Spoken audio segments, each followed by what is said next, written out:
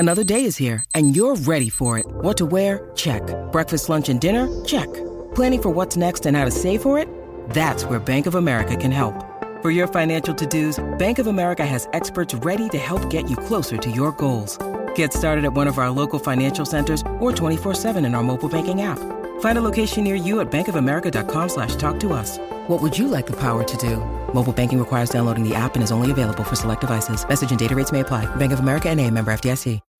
When you need mealtime inspiration, it's worth shopping Kroger, where you'll find over 30,000 mouth-watering choices that excite your inner foodie. And no matter what tasty choice you make, you'll enjoy our everyday low prices, plus extra ways to save, like digital coupons worth over $600 each week. You can also save up to $1 off per gallon at the pump with fuel points. More savings and more inspiring flavors make shopping Kroger worth it every time. Kroger, fresh for everyone. Fuel restrictions apply. This very interview took place live inside the Influencer Vault. If you want to learn more about becoming a member so that you can see the video of this interview and a lot more and be a part of weekly interviews that take place and have opportunities at your fingertips to speak, write, and be interviewed, go visit theinfluencervault.com today and sign up to get your free gift, and then you'll be directed to the website to learn more about the Influencer Vault.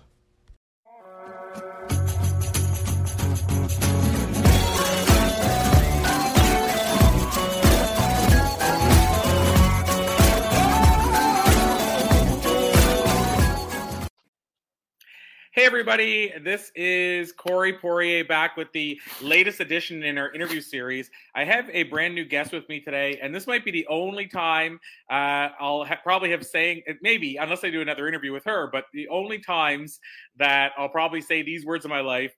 But welcome to Crystal, the bossy girl. And I'm allowed to say that, like sometimes that might be seen as like, are you allowed to call somebody that? But this girl embraces that, so I'm allowed to say that. So, Crystal, the bossy girl, so happy to have you here today. And, Crystal, where we always start with our guests is rather than me read a bio that I'm probably going to mispronounce certain words and what have you, we usually get our guests just to tell us just a little bit about themselves. Doesn't have to be a lot.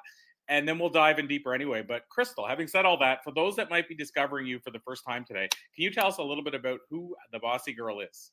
Oh, I would be absolutely honored. And can I just tell you how fun it is that we can start an interview with you being so honest and willing to say how weird that feels coming off of your tongue? Love it. This is going to be a good time. So I'm Crystal, and I'm the bossy girl. Really strange. Adding to the strangeness, I am America's leading expert for servant leadership for women. So how do servant leadership and bossy go together? Really, really odd. But let me tell you something. Leading is all about living with courage. Leading is all about being willing to go first and being authentic in who you truly are. And me being the bossy girl and embracing that, that is what leading is all about for me. I love it. So let's dive right into the bossy girl. I'm going to call it mantra, brand, whatever term we want to put on it. But how did it start? Like, I'd love to know the history of that. Like, it's not something you hear every day, and I'm sure maybe it was, but I'm thinking it's probably not one of those things where you're just sitting around on a Saturday and say, you know what, I'm going to become the bossy girl. And then the next Monday that it was born. I don't know if it was that easy or not, but I'd love to hear what the history is behind that. Absolutely. So the story of the bossy girl really is kind of a powerful one. It was almost 5 years ago to the day. It was the end of November of 2016, and I was in a horrific car accident and I sustained a traumatic brain injury. At the time, I lost all of my memories. I was unable to read and write without assistance. I was having seizures. I couldn't drive. The only thing I was allowed to do was sit in a dark room and color. No screens, no television, no nothing. And what happened was one day I went to one of my many therapy appointments, which became my full-time job. And the doctor came into me with this piece of paper and brought it to me like it was some sort of degree or an award. And he said, Crystal, I'm so excited. You scored in the 30th percentile for your cognitive abilities. This is amazing. You almost made it to average, so you don't need any more rehabilitation. And understand, I have a very wonderful relationship with God, but in this moment, my grace was not my strong point. And I looked at the doctor and I told him, you don't know me. You will never tell me who I am or what I can do. And I don't need you. I don't want you. And you can take your plan and you can go straight to hell. Wow. And he looked at me and he said, well, aren't you bossy? And in that moment, I knew that this was just one time of many, that a woman with a strong opinion on a mission was going to have her shine dulled and her mission quieted by someone saying that she was bossy. And the truth is, when you talk about bossy, typically what people are saying is, I'm pushing my agenda on someone else. I don't care about other people. I'm unmanageable, unruly. None of those things were true. I'm a loving person. I am a hell of a leader. I give everything I can and I put my people first. But I'm strong and I don't let anything get in my way and I never quit. Never. And in that moment, what I realized is that my purpose on this earth, God brought me here to walk this path so I could help other women in the same situation who have been quieted when they know it's the right thing to do, to have courage and to move forward. And that's how Bossy Girl Leadership was born. Awesome. There's so many directions a person could go from that, but I do really want to honor what you said about the fact that, it's one of those things where if a female says something in a certain way, it's perceived differently than if a male says it in a certain way. Yeah. I feel like that flows more than just, even just how a person says something. It's like if a female does something, it's perceived differently than if a male does. I won't say it's obviously not all the case for everybody. It's not, but it's generalizing. And if we just can say the norm, for years, it's always been, like you said, as the case where, if a female says something to somebody in a work environment, then they talk behind her back because she's this way, she's that way. But, in not all cases, but in some cases, if a male boss said the exact same thing, they would say, oh, he's so, he's assertive. He stands his ground. Can't push him over and all this kind of stuff. And so I'm glad that with this brand that you have, there's so much behind it in the sense that it gets us talking. Like what you just said brings up a conversation about, is that the case? Which I think most of us would agree it is. And then the secondary part is, why is that the case? Yeah. And Corey, it's funny because when people hear the Bossy Girl, I know that the immediate thought is, oh no, feminist, angry, all of those kinds of things, right? Or maybe the opposite, because I'm even using the term girl to refer to myself, and I'm clearly a woman. So there are feminists who would object to that as well. So it's very difficult to know what you're going to get whenever you're talking to the Bossy Girl. But what's so fun for me is the most important thing that I do in my life and in my career is I build bridges. I love men. I want to support and help men. We communicate from here. And what I'm trying to do is create an understanding. So often we use words that we don't know are challenging others. And until it's your life on the line, it's really easy to look the other way and just say, somebody else can take care of that. We use the word bossy, but it's fine. And there's a lot of other words, right, that get in our way of having open communication or of really loving our people. Sometimes we know they're getting in the way. Sometimes we don't. And what I love about this, and I've found that again and again, it builds bridges instead of breaking them down. Some of the most brilliant men I know have said things to me like, why do you do this to yourself? Don't call yourself the bossy girl. You're not even bossy. And I'm like, but am I? Am I? Think about it. When you really think about bossy, am I? I'm not the bad bossy. I'm not a bitch, right? No, I'm not. But I'm strong, and you won't bow me over, and I don't quit, and I am demanding in a way that makes you better tomorrow than you are today. I'm all those things, and I'm proud of that. And so here's a question then, as a follow-up to that.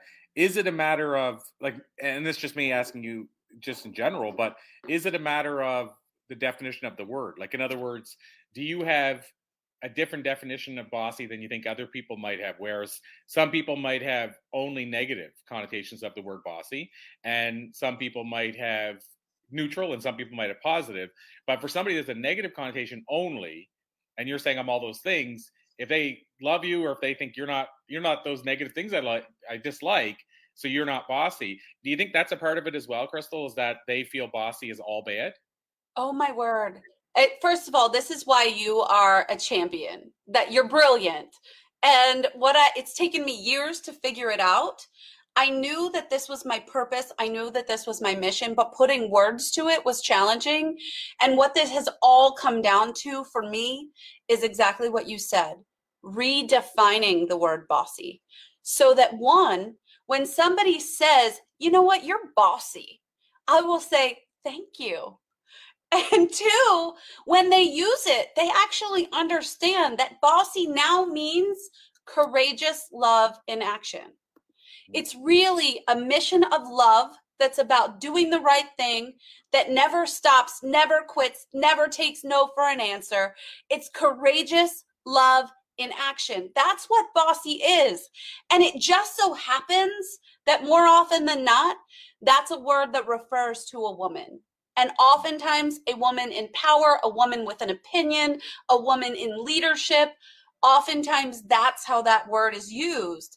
So I'm saying use it, because there are many that have the opposite opinion. Ban the word bossy. Beyonce, Sheryl Sandberg, they're all part of a huge movement that calls to ban the word bossy. And it's not probably the smartest thing for somebody that's a nobody like me to go up against Sheryl Sandberg and Beyonce and say you're wrong.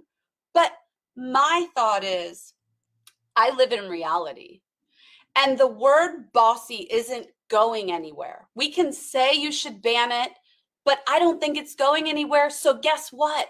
The best I can do is change how it impacts me. I only control me.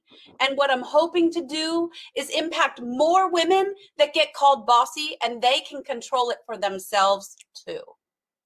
It's amazing. I wanted to get your take on something, because it was recent that I just read about this, and so it made me it makes me want to get your opinion on this one thing. But just in terms of that changing the meaning of words, like I think of like a word like persistence, and guy or girl.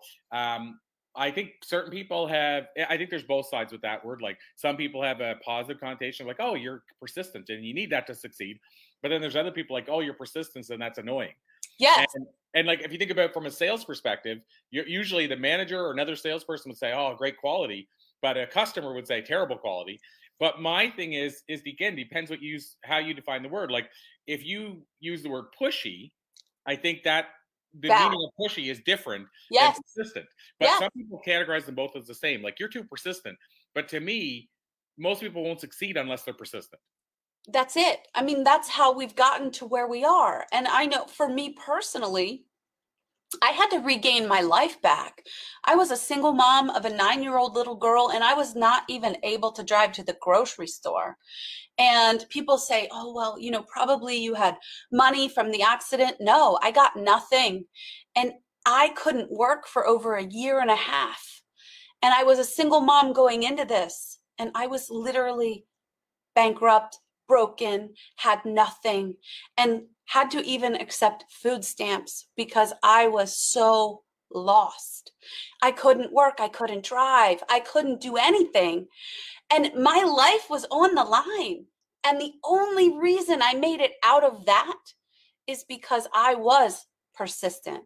I was, call me pushy. I'm okay with it. I was bossy. It doesn't matter, because what it means, and I get to choose. I get to choose how words are going to impact my life. And what it means for me is that I never, ever quit. And that's exactly right. Love it. Well, and what I wanted to ask you about, and, you know, even just this discussion might be for some people unpopular, or me to take this, or even share my opinion on this. Sure. But, you know, I believe there's another side of what you kind of said too about if we ignore it. So I think like a lot of what we feel are issues as society, if we ignore them, like in other words, if we say, let's shove it under the table and pretend it didn't exist, then I don't necessarily feel we grow from it and we can change. But I'll give you an example of what I was getting at. Is I watched an episode I've been going through the TV series, The Goldbergs. I've been going through the seasons. Yeah. And of course, that whole show is about old TV and old stuff from the 80s, like all this timeless stuff for anybody who was born in the 80s.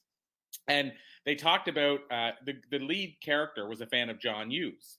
Okay. So John Hughes had the movies like Breakfast Club, 16 Candles, Pretty in Pink, all those kind of shows or movies, St. Elmo's Fire. And he said he was a huge fan of them. And in this one episode, I think because the main character in Goldbergs was turning 16, he talked a bit about 16 Candles. And I don't know how it happened. I rarely do this, but I was searching something on 16 Candles. Like they showed clips and I was like, I wonder if, and I was trying to remember something about the movie. So I did a search on it. And the first thing came up was a New York Times post saying, we need to ban the movie 16 Candles. And I forget what, and it was in reference to one of his colleagues, another writer, who said, we need to ban the movie Gone with the Wind. Oh my Lord. And I can't remember the reason with Gone with, or sorry, I'll correct that. I heard the story before about Gone with the Wind, but I don't remember the reason. And he just referenced, just like we said with Gone with the Wind. So in other words, I don't remember what the reason for Gone with the Wind was. But the writer of this piece said, 16 Candles was one of my favorites when I was a kid. And also I loved everything Molly Ringwald was in. And I think that was sort of this is my reading of it, to disarm the reader by him saying, I want to ban this. So almost like saying, this is my favorite thing too, but here's why it's no good. And then he referenced things in the movie that, for lack of a better way of saying it, was, I guess he was saying, were sexist and stuff like that at the time. Yeah. And of course, as a kid, when you're watching it, and here's what I'm getting at about the discussion. When you're watching it as a kid, like a lot of kids watch that were 15, 16, what have you, they didn't even really catch those references. Like, right. There was a lot of kids that wouldn't act on that because they didn't catch they didn't see it as a bad thing. Or right. They didn't see it as, I'm going to act like this because. And so there were references in it that he was talking about in the article. And he said, so I think we just need to get rid of the movie and pretend it didn't exist. But my thinking on it, and again, this is maybe the unpopular thinking, is if we constantly keep canceling and banning everything that existed from our past, how do we ever grow from it? If it's like none of it ever happened, then how do we have discussions around it? And I don't know your thoughts on that, but and these are things, a lot of them that were when the people that watched them originally thought they were innocent, like they weren't actually watching it going, I'm so glad they're this lewd and racist right. and sexist. So that like when the people are watching them, they didn't catch those clues. It's just now with wiser eyes, perhaps, are seeing that. But my point is that they existed at that point in time. Can we learn from them? Can we discuss, why that maybe wasn't looked at a different way then, but now it might be looked at with different eyes. I'd love to get your thoughts on that, because we're seeing a lot of things get canceled. I mean, even Christmas songs. Absolutely. There's different Christmas songs that are like saying, did you know that really meant this? And then all of a sudden, and even it's cold outside. Oh, yeah, that was the one I was trying to remember which one it was. Mm-hmm. And that's like been banned from I don't know how many radio stations. Yes. But I wonder, like I said, does it take away from the discussion? I mean, they're raising awareness about it by saying we're going to ban it. But then once it disappears, you for your children to say, don't do this, it's hard to reference something that they're like, well, we can't even find it online. What are you talking about? Right. Anyway, I just love to get your take on that. Well, I just truly believe the more that we bury our history, the less, just like you said, the less there is to learn from. One of the most fascinating aspects that I've experienced from calling myself the bossy girl is to be able to have this kind of deep conversation with people that I hardly know at all. They're willing to share with me their thoughts, their feelings. And what is also amazing, in those moments, I can tell them stories about why this was hard, why this was hurtful. And in that place, I get to transform lives because we get to have the conversation. When we don't do that, if everybody just puts their blinders on, unfortunately, I believe the ugliest parts of history will repeat themselves. History does repeat itself. And our job is to make sure that we learn from it so that the ugly parts don't happen again. And oftentimes it's interesting too. I get comments and I had not thought about this until you shared what you shared, but I get comments from people saying things like, Crystal, don't you know this is already taken care of?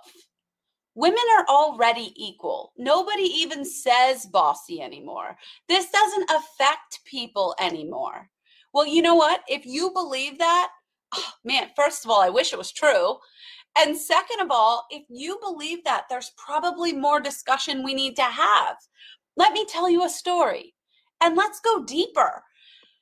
Unfortunately, when you're on the side who always gets a fair shot, you don't really realize what other people could still possibly be facing. I mean, women get to vote. We did good enough. No.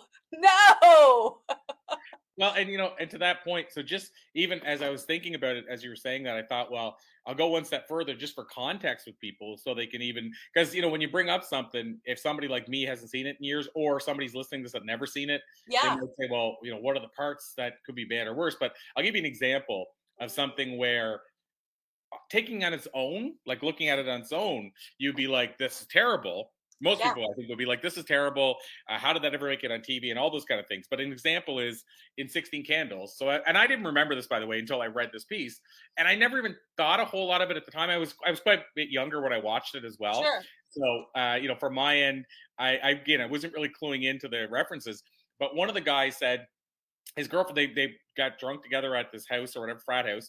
And he was leaving and his girlfriend was quite drunk, quite inebriated. And he said to the guy, Anthony Michael Hall, who played the nerdy guy. And he said to the nerdy guy, he said, she's so drunk I could take advantage of her right now. And then the nerdy guy said, well, why don't you do it then? And it's terrible, right? And then they loaded her in the car with them. And then the next morning, the nerdy guy woke up and the girl, and he said, did we, and she said, I think so. And he said, did I enjoy it? And she said, I think so. And so it was like really icky. Ooh. And so the point is, I don't remember that. And I've seen that movie several times, but I do not remember that. I didn't remember it at all. And of course it's terrible. But my point is that if we pretend that didn't happen, how can we learn from it? But if you could, if you're, for example, let's say wiser kids today are watching that, let's say on cable or whatever, and they go, oh my God, that's terrible. Then it actually points out this terrible stuff happens and had happened. Yeah. And now they're conscious of it. I can't believe that was just an accepted thing in the 80s. And you know what's interesting, I think, Corey, as our children, I believe our children are getting so much more incredibly in tuned to these kinds of things. I will sit and watch TV with my 14-year-old daughter, and I will think nothing of what I'm seeing. And I mean, let's be honest, I'm the bossy girl. I should be having thought nothing of it. And she will be like, Mom, this is terrible what we're seeing. Look at how they're using women in a negative way, or look at how they're using non-binary people to make statements that are unacceptable, or look, and I'm like, wow, you're brilliant. Oh my gosh, I wish I could be that smart. And I mean, she's 14.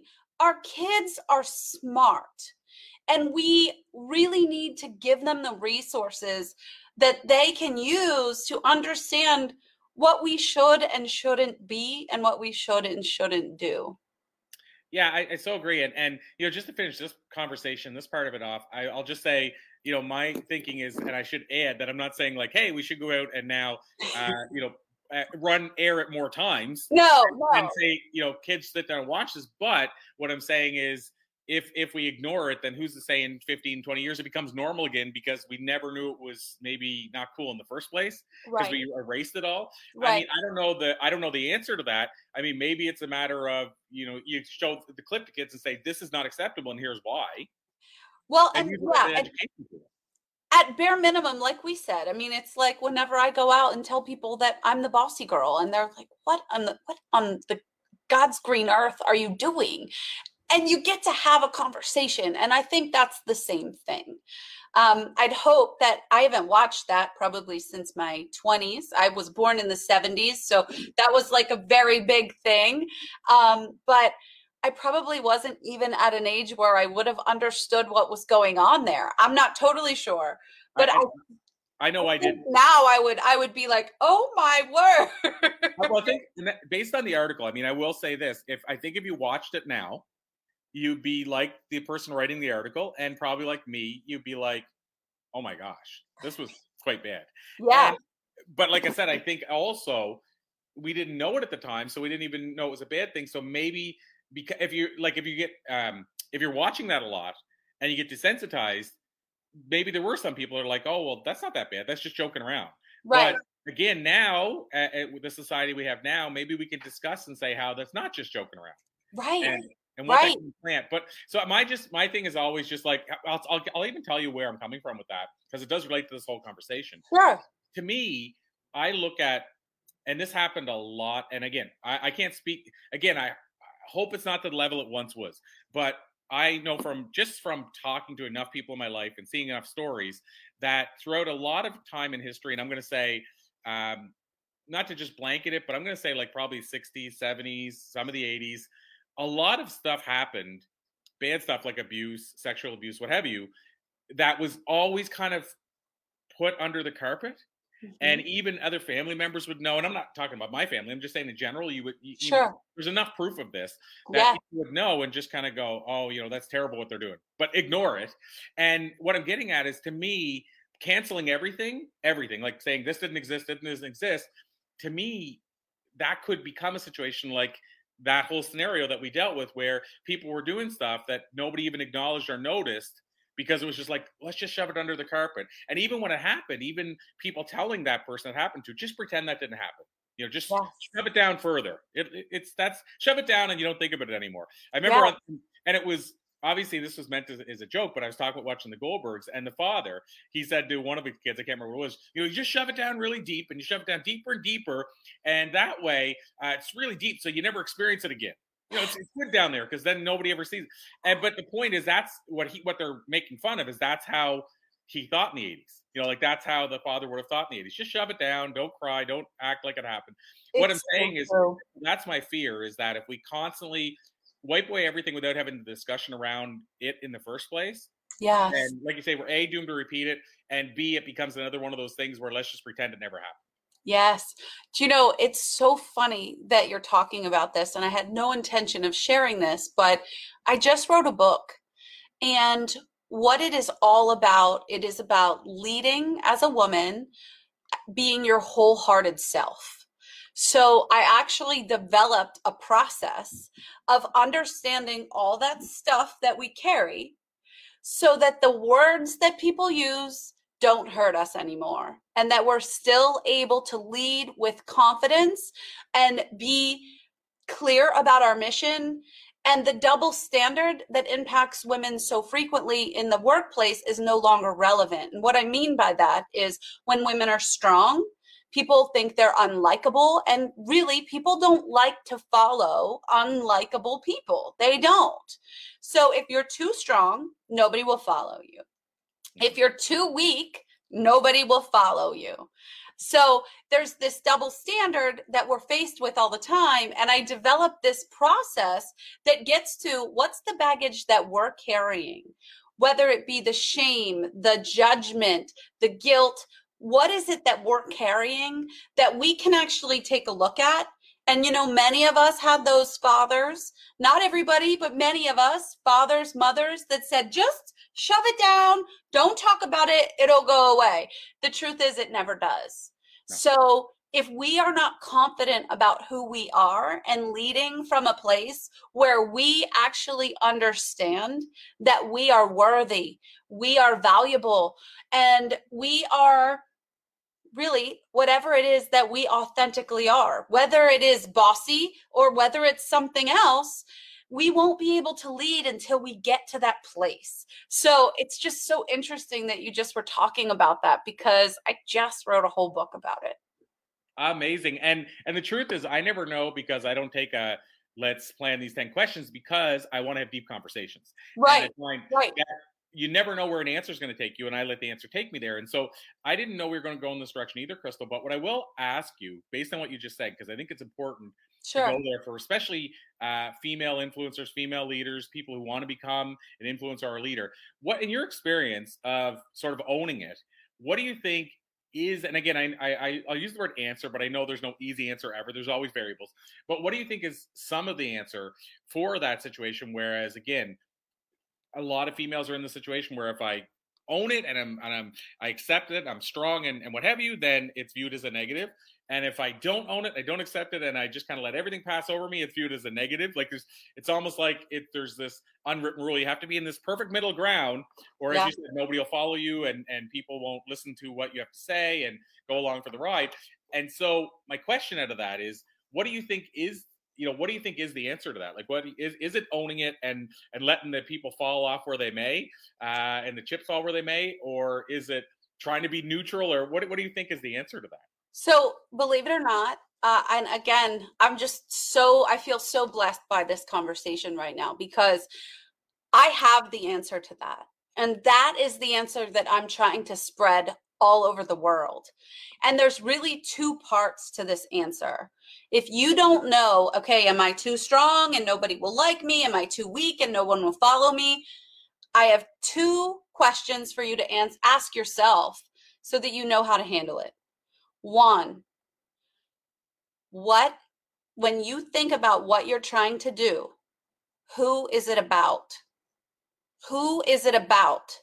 So what I mean by that is, when you're pushing an agenda, when you are sitting at the conference room table and people quiet you or take your idea or speak over you and you decide to push forward, why are you doing that? Who is it for?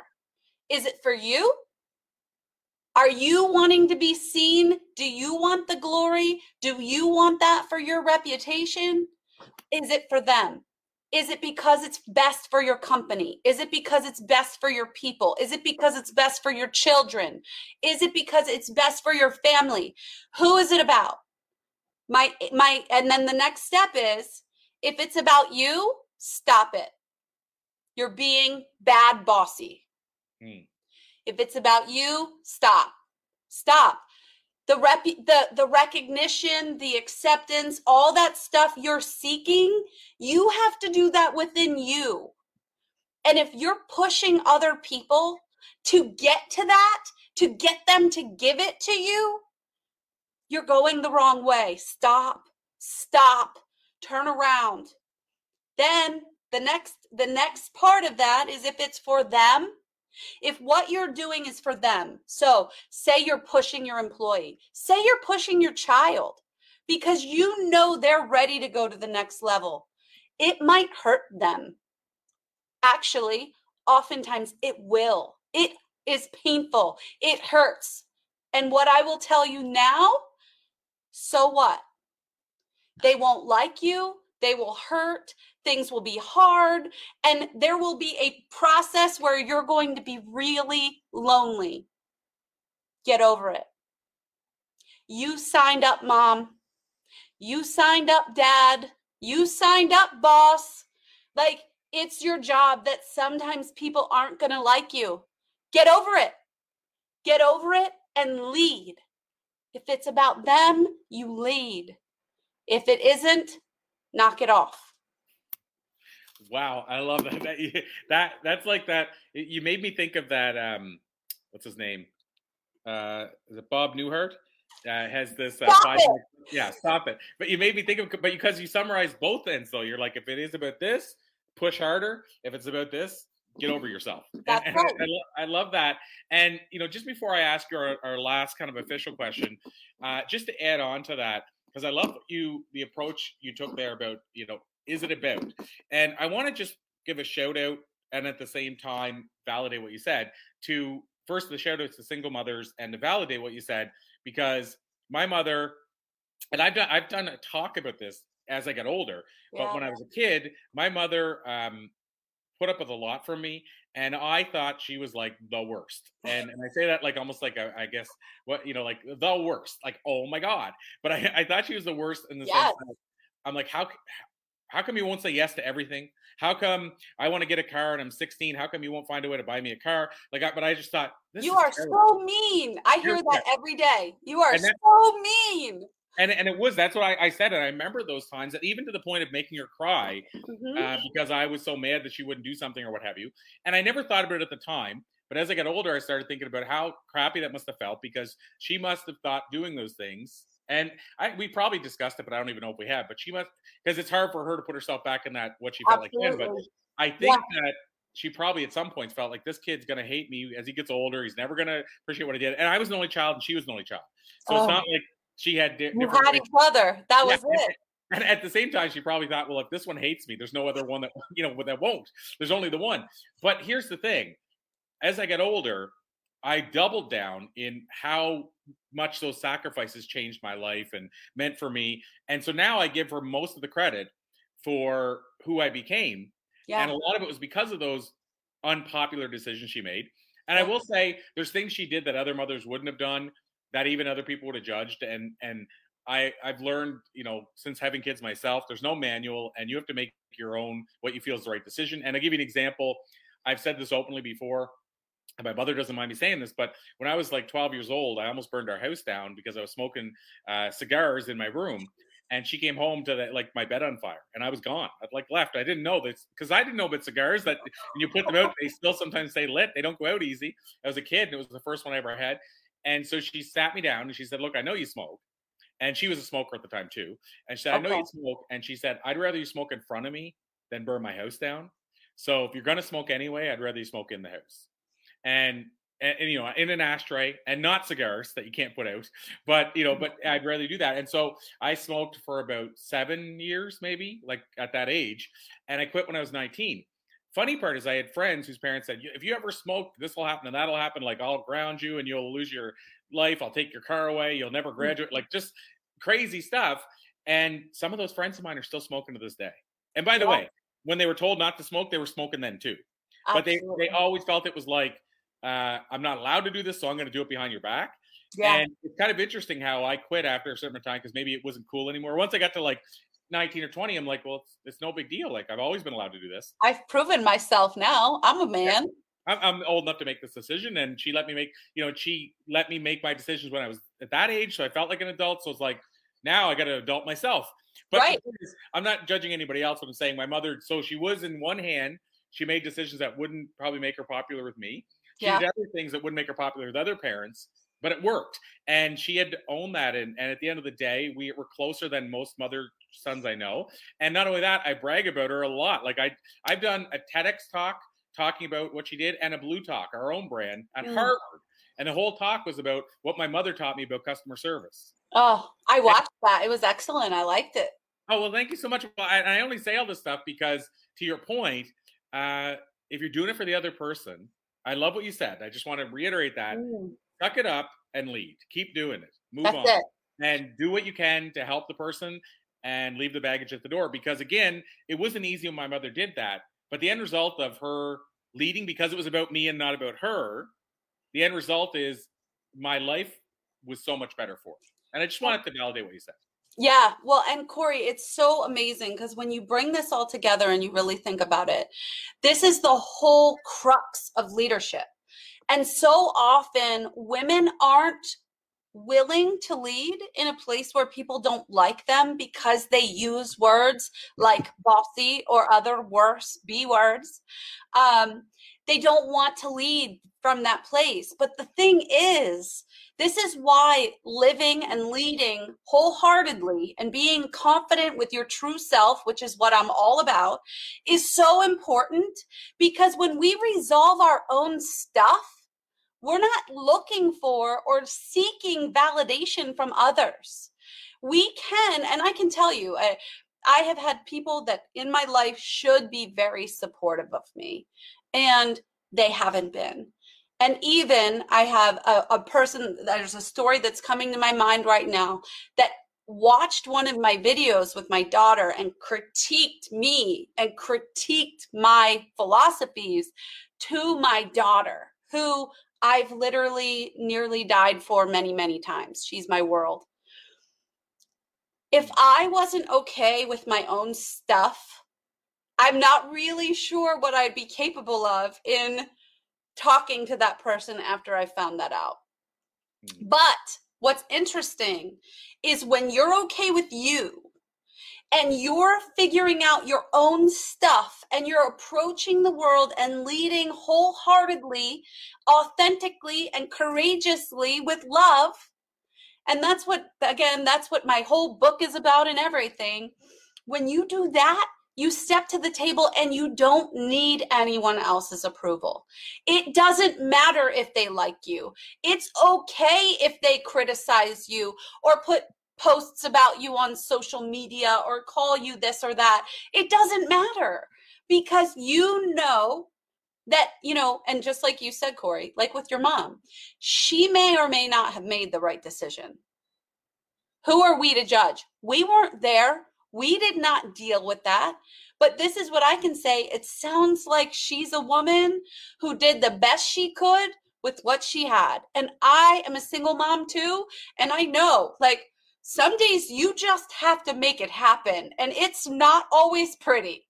It's just getting done sometimes. And that's good enough. But whenever you make that decision and you stand by it and you believe you're doing the right thing, that's the best you can do. If later you realize, oh wait, maybe that wasn't the best path. Maybe I made that decision in a moment that I shouldn't have been making decisions but had no other choice, then you course correct. And that's okay. As long as you're always doing it for your people, whoever that might be. If it's for them, you make the best decision. You've been selected as the leader. And as women, so often we suffer from things like imposter syndrome. People are going to find out we're not good enough. People are going to find somebody else that can do it better. You know what? Maybe they will, but they haven't yet. You were picked. You raised your hand. You were here for a reason. Make a decision. Make the best one that you can for your people, and then lead your heart out with courage and with love. Never saying it's easy, but you will never be wrong. Wow, so powerful. And, I want to ask you how we can learn more. That was my last question. And also how people can grab your book. I'll just finish off by saying tagging onto one thing you just said. And again, it won't be a popular comment that I'll make in terms of. We're doing a lot of that today. It's okay. Yeah, and I'm all okay with that, because I think having a deep conversation is more important than a "Hey, how are you?" conversation. Wow. So I'm okay with us deepening those conversations. But something that was said to me recently. So, for example, I have a few clients that I would have never. So I'll say it this way: we talk about cell phones and like giving your kid a cell phone or what have you, and people. Of course, say that's terrible, regardless of the age or what have you. And, I have a couple people in my life that are mothers that said, Corey, sometimes it's the worst thing in the world and sometimes it's the best babysitter ever. Oh, my word. It's the only way that I shower. So that's on one side. And I think what I've seen is I don't even know who the people are saying is terrible, but usually I think it's not parents, like people that aren't a parent currently with that age, maybe somebody who the kids are older or haven't had children. But either way, that's not for me to judge. But don't give it to them all day. No, it's not. But I mean, but I'll say this: this changed my view completely around it. So I want to share it. I was interviewing months ago. I don't know how long ago exactly it was, but John Assaraf. So John Assaraf was in The Secret. He's had multiple best-selling books, but he's also like a mind-brain dude. So he studies the brain and mind. And he said this, and I never ever thought of it this way. And I've had people watch this interview because we're doing it for a documentary project. So it hasn't not out in the public, but I had a couple people that are watching it for going through the clips to get a second and third opinion. And he said something. He said he thinks that cell phones, and if you think about how you use cell phones, like you're doing different movements than you would normally do. You're moving your kids, especially, they're using their fingers and thumbs as quicker than ever. Yeah. Maybe you're leaning over more. He actually thinks it's an evolutionary thing that they have to do and go through now for something that we don't know that's going to happen in the future. He thinks they're being trained for something that they have to evolve to. And the better they are at it, the better their survival skills will be at. I mean, history does repeat itself. And so here's the thing. If he's right, and we don't know, but if he's right, and just even if you consider, is it possible that could be the case, then all of a sudden you look at it like, this is a good thing. They're training for something. And training, I don't mean like end of the world fighting with their hands thing. I just mean it could be anything. Like there's tribes that had 3 toes and now we have 5, and so who knows what that's for? I mean, and it's amazing, Corey. Sometimes this is how I also have a 3-year-old, and this is sometimes how I see how brilliant our children are. I think about what it takes, even if just say you switch your cell phone and your apps get moved and you don't know what you're doing for like at least a good week, right? My 3-year-old she's memorized my password. She can open my phone. She opens it. She can pull up YouTube. And I have no idea how, but she can pull up Umizoomi. She can pull up Elmo. She does this herself. And I'm just like, wow. We all need to be very afraid because somebody's about to change the world. Holy cow.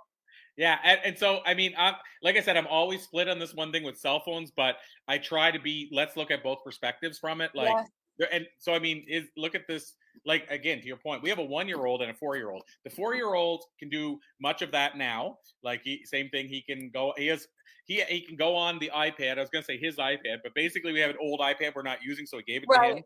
And so he can go on the iPad and he's switching through the apps and like he's picking and going. But what he does, which sold ourselves out, Corey. Everybody knows that we're bad parents now. 100%. Well, and if you judge it that way, then yes, you'd think I am. But he can. But here's okay. So I'll go flip to the other side. He actually asks us, which I don't think I would have at his age. He says, "Am I allowed to watch this video? Is this an okay video?" He shows it to us and says, "Is this an okay video for me to watch?" Yes. I wouldn't have done that at 4. No way. I would have watched it. Yeah, well, and like TV, I mean, I'll go like say 6 or whatever because we didn't have the phone starting at that age. But if I had the TV, if I had it on a channel, I'm not going to say to my mom, "Hey, Mom, there's something going on in here. Should I watch this?" I'd be just all in. Oh, no, I was like figuring out, well, obviously I was older than that, but I was trying to figure out what rap music was about. And I was never going to tell. You kidding me? And that's my point. So, my kids will actually say, "Is this appropriate, Mommy?"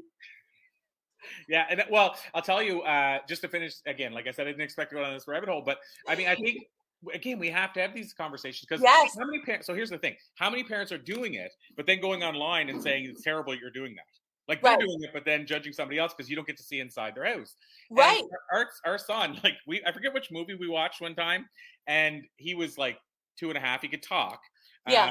But whatever it was we were watching, he said, "I don't think I'm supposed to be watching this, am I?" And he was like on the floor playing, but we had it on and we're just like, whatever. And he's like, "I don't think I'm supposed to be watching." He's not taking it in. They hear everything. Like, is this okay for me to be watching, or is this? And it's almost like he's saying, "Is this bad parenting?" Which right.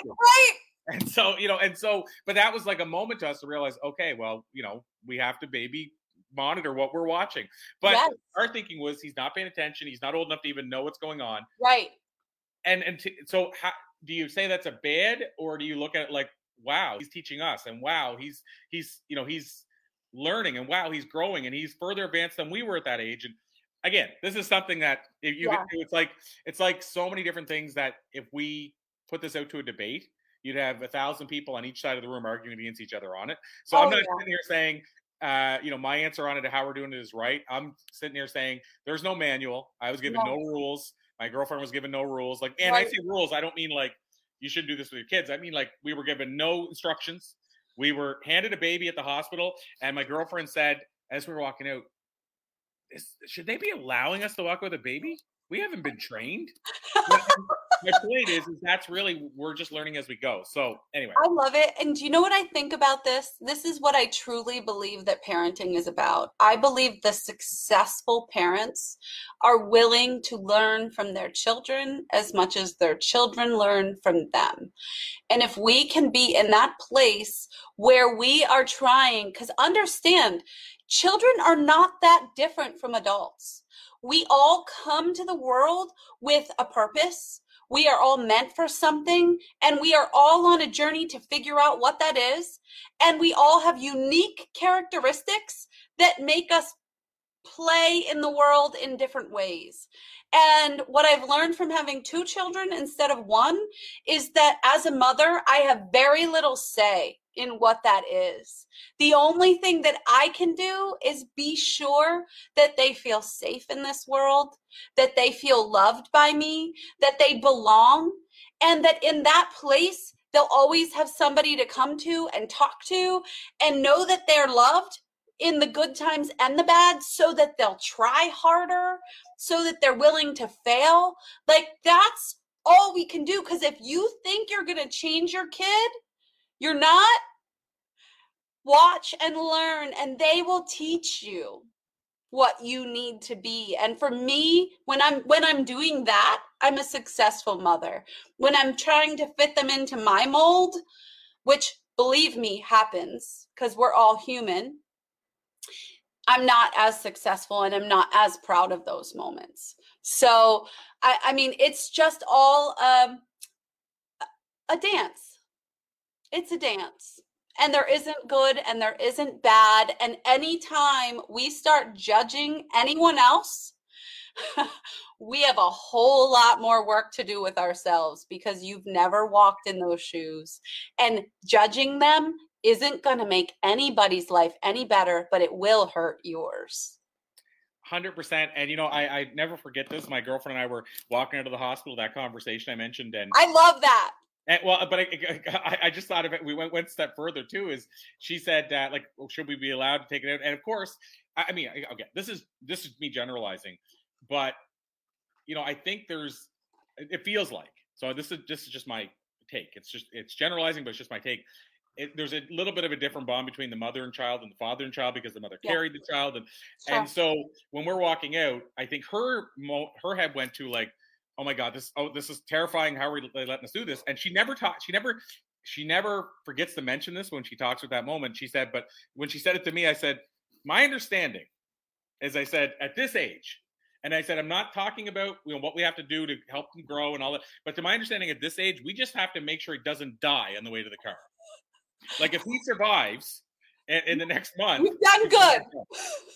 And that's it. But she said she never forgot that. She said that calmed her down, because she said it made her realize to her, she was stressing about all this stuff, but we can't control it anyway. Yes. But what we can control is trying our best to make sure he doesn't die.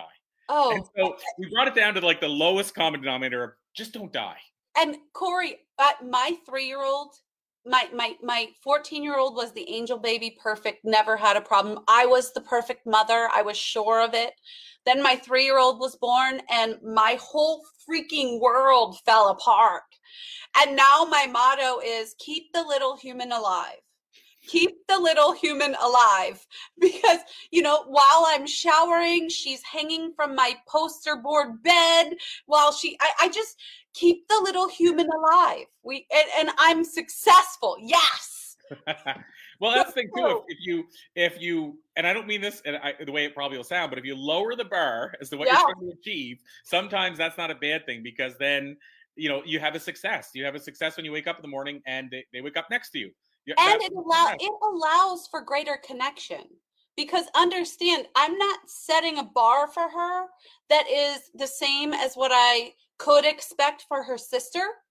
I'm not setting a bar for her that's unrealistic. I am learning from her. And to keep learning from her, I have to keep the little human alive. Right? So I work really hard at that, and she does not make that job easy. You've been with me on meetings while she literally knocks TVs over. She's not easy, but I will keep learning from her, and I will keep allowing her to discover what her purpose is and why she was made the way she was made, and we will both be happy. But yes, keep the little human alive. Love it. Yeah, I could go down this rabbit hole for so long. So me too. I know. I promised you I want to finish off by asking you how we can learn more, how people can get your book, all that kind of good stuff. I often ask people, is there a hub? Like, is there a place where you send everybody? But I just want to know how people that are listening can dive in deeper and learn more about you and connect further with you. Absolutely. So I would ask everybody, if you go to www.bossygirl.org, everything that you need from me is there. Bossygirl.org, obviously, if you just go to Google and you type in Bossy Girl, you'll find me. But when you go there, you will see, I will tell you, the book is not officially out. It is completed, and I am debating on publishers at the moment, but there's a place where you can put your email in to be notified the moment it's released for pre-sale. There's a community that you can join to become the truest version of yourself. There's also, there's a newsletter. There's a lot of resources that you can get. There's also information if you'd like me to speak at your next event or come to your organization to inspire your people. That's my bag. And if you believe in servant leadership, and if you believe in leading courageously with love, I'm your girl. www.bossygirl.org. Amazing. Well, Crystal, I said this probably from the beginning, and I'll say it again, is we could go down these rabbit holes so far. Yeah. And when I say that, that's a compliment. And at the same time, it's we need to bring you back as well. Sure. Comment, because, I'll call it a to be continued. I love these conversations, and I feel like, again, there's so much we could have covered, but at the same time, it's exactly as it was meant to be. And this is I have deep conversations all the time, but a lot of times we circle back around to influence and author, writing books and podcasting and all that, like the actual mechanics of it. Sure. So I like whenever I have a conversation like this, where it's like real. It's real. And not only that, here's what it does, because I like to help influencers. And what I think people forget sometimes, because all people say, well, you brought a person to talk about this, how does that relate to influence? And I'm like, are influencers and leaders not human? So if, for example, if I bring somebody on around health and wellness, well, doesn't an influencer have to be healthy? Like, if you lose your health, nothing else matters. So what's, if we don't talk about that and we just talk about the mechanics, well, then we're leaving out the part that makes the mechanics possible. Because if the leader's not there or not healthy, then nothing else works. And I had somebody on not that long ago talking. It was a dog whisperer. And somebody's like, well, how can you have a dog whisperer on an influencer show? I said, do leaders not own dogs? Are they not allowed to own dogs? And so the skills are similar. They are, but they also really the was what you can learn from your dog about who you are. Because if your dog's really neurotic and stressed out, and some people would say that's not possible. My mom had a dog that my mom, I won't go into all those details because we're at the end, but my mother is, she's had those moments of being neurotic and struggle with mental illness and nervousness. And so we watched, and she would tell you this, her dog ultimately start carrying on those characteristics to the point where the vet said, we need to start giving her nerve pills. Like, she was like mimicking my mother fully. Absolutely. And or they'll get aggressive because they feel like they need to protect and be the leader, because if your mom in that instance wasn't leading, the dog will. And people do the same thing. If you're not leading as the boss, somebody will. People want to be led. It's the same thing. It's so brilliant. And not only that, here's what she learned from the dog, because then she said, oh my gosh, my dog is mimicking. Like, she realized then, and she's like, if my dog has to start taking stress pills, maybe I need to work on some stuff. And so it was like the dog taught her some stuff. And my mom is like a totally different person now from then. But it's really a wild that, because we hear people say, you're starting to look like your animal or something, your pet. Yes. But I seen her dog like evolve. Like, over the years, the dog was, she had it as a puppy, and at the time that stuff was happening, the dog was like 8 or 9. and I watched the evolution. It was pretty wild. To the point, Crystal, where my mom at the time, speaking of puppies, my mom at the time would go to bed like at 2 a.m. and get up like 10 a.m. back then, because she was disabled from work, and she would watch late night shows and different things, and because she's like, well, what do I have to get up for? But she would go like 2 to 10. The dog would not get up to go to the bathroom till 10. The dog even slept the same hours. Anyway, it's wild. It's amazing. And you know what? I brought her up here because I wanted to show you when I'm working, I'm at peace. I am so happy and content when I'm working, and she sleeps when I'm working because she knows that I'm good. So she just kind of lays here beside me and hangs out, and she's happy. Amazing. So that's my point, that a conversation as deep as we went today, influencers are mothers. Influencers were raised by mothers, and so on and so forth. So all the stuff we talked about today, I think, relates to being a leader, being an influencer. So I just want to thank you and honor you for doing that. And again, we'll call it a to be continued, my friend. Thank you so much. I loved it. Thank you, Corey. Have a wonderful day. You as well. And I asked you before, but I'm trying to remember now. The name of your dog is? Sophia.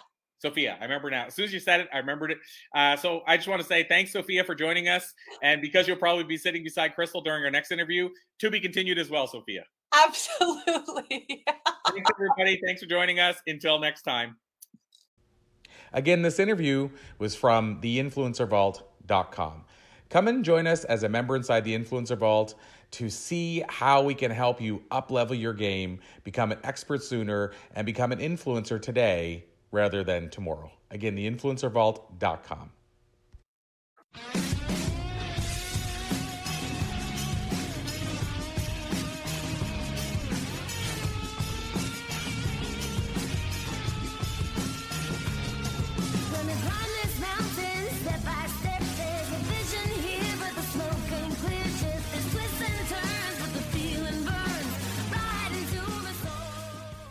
This podcast is a part of the C-Suite Radio Network.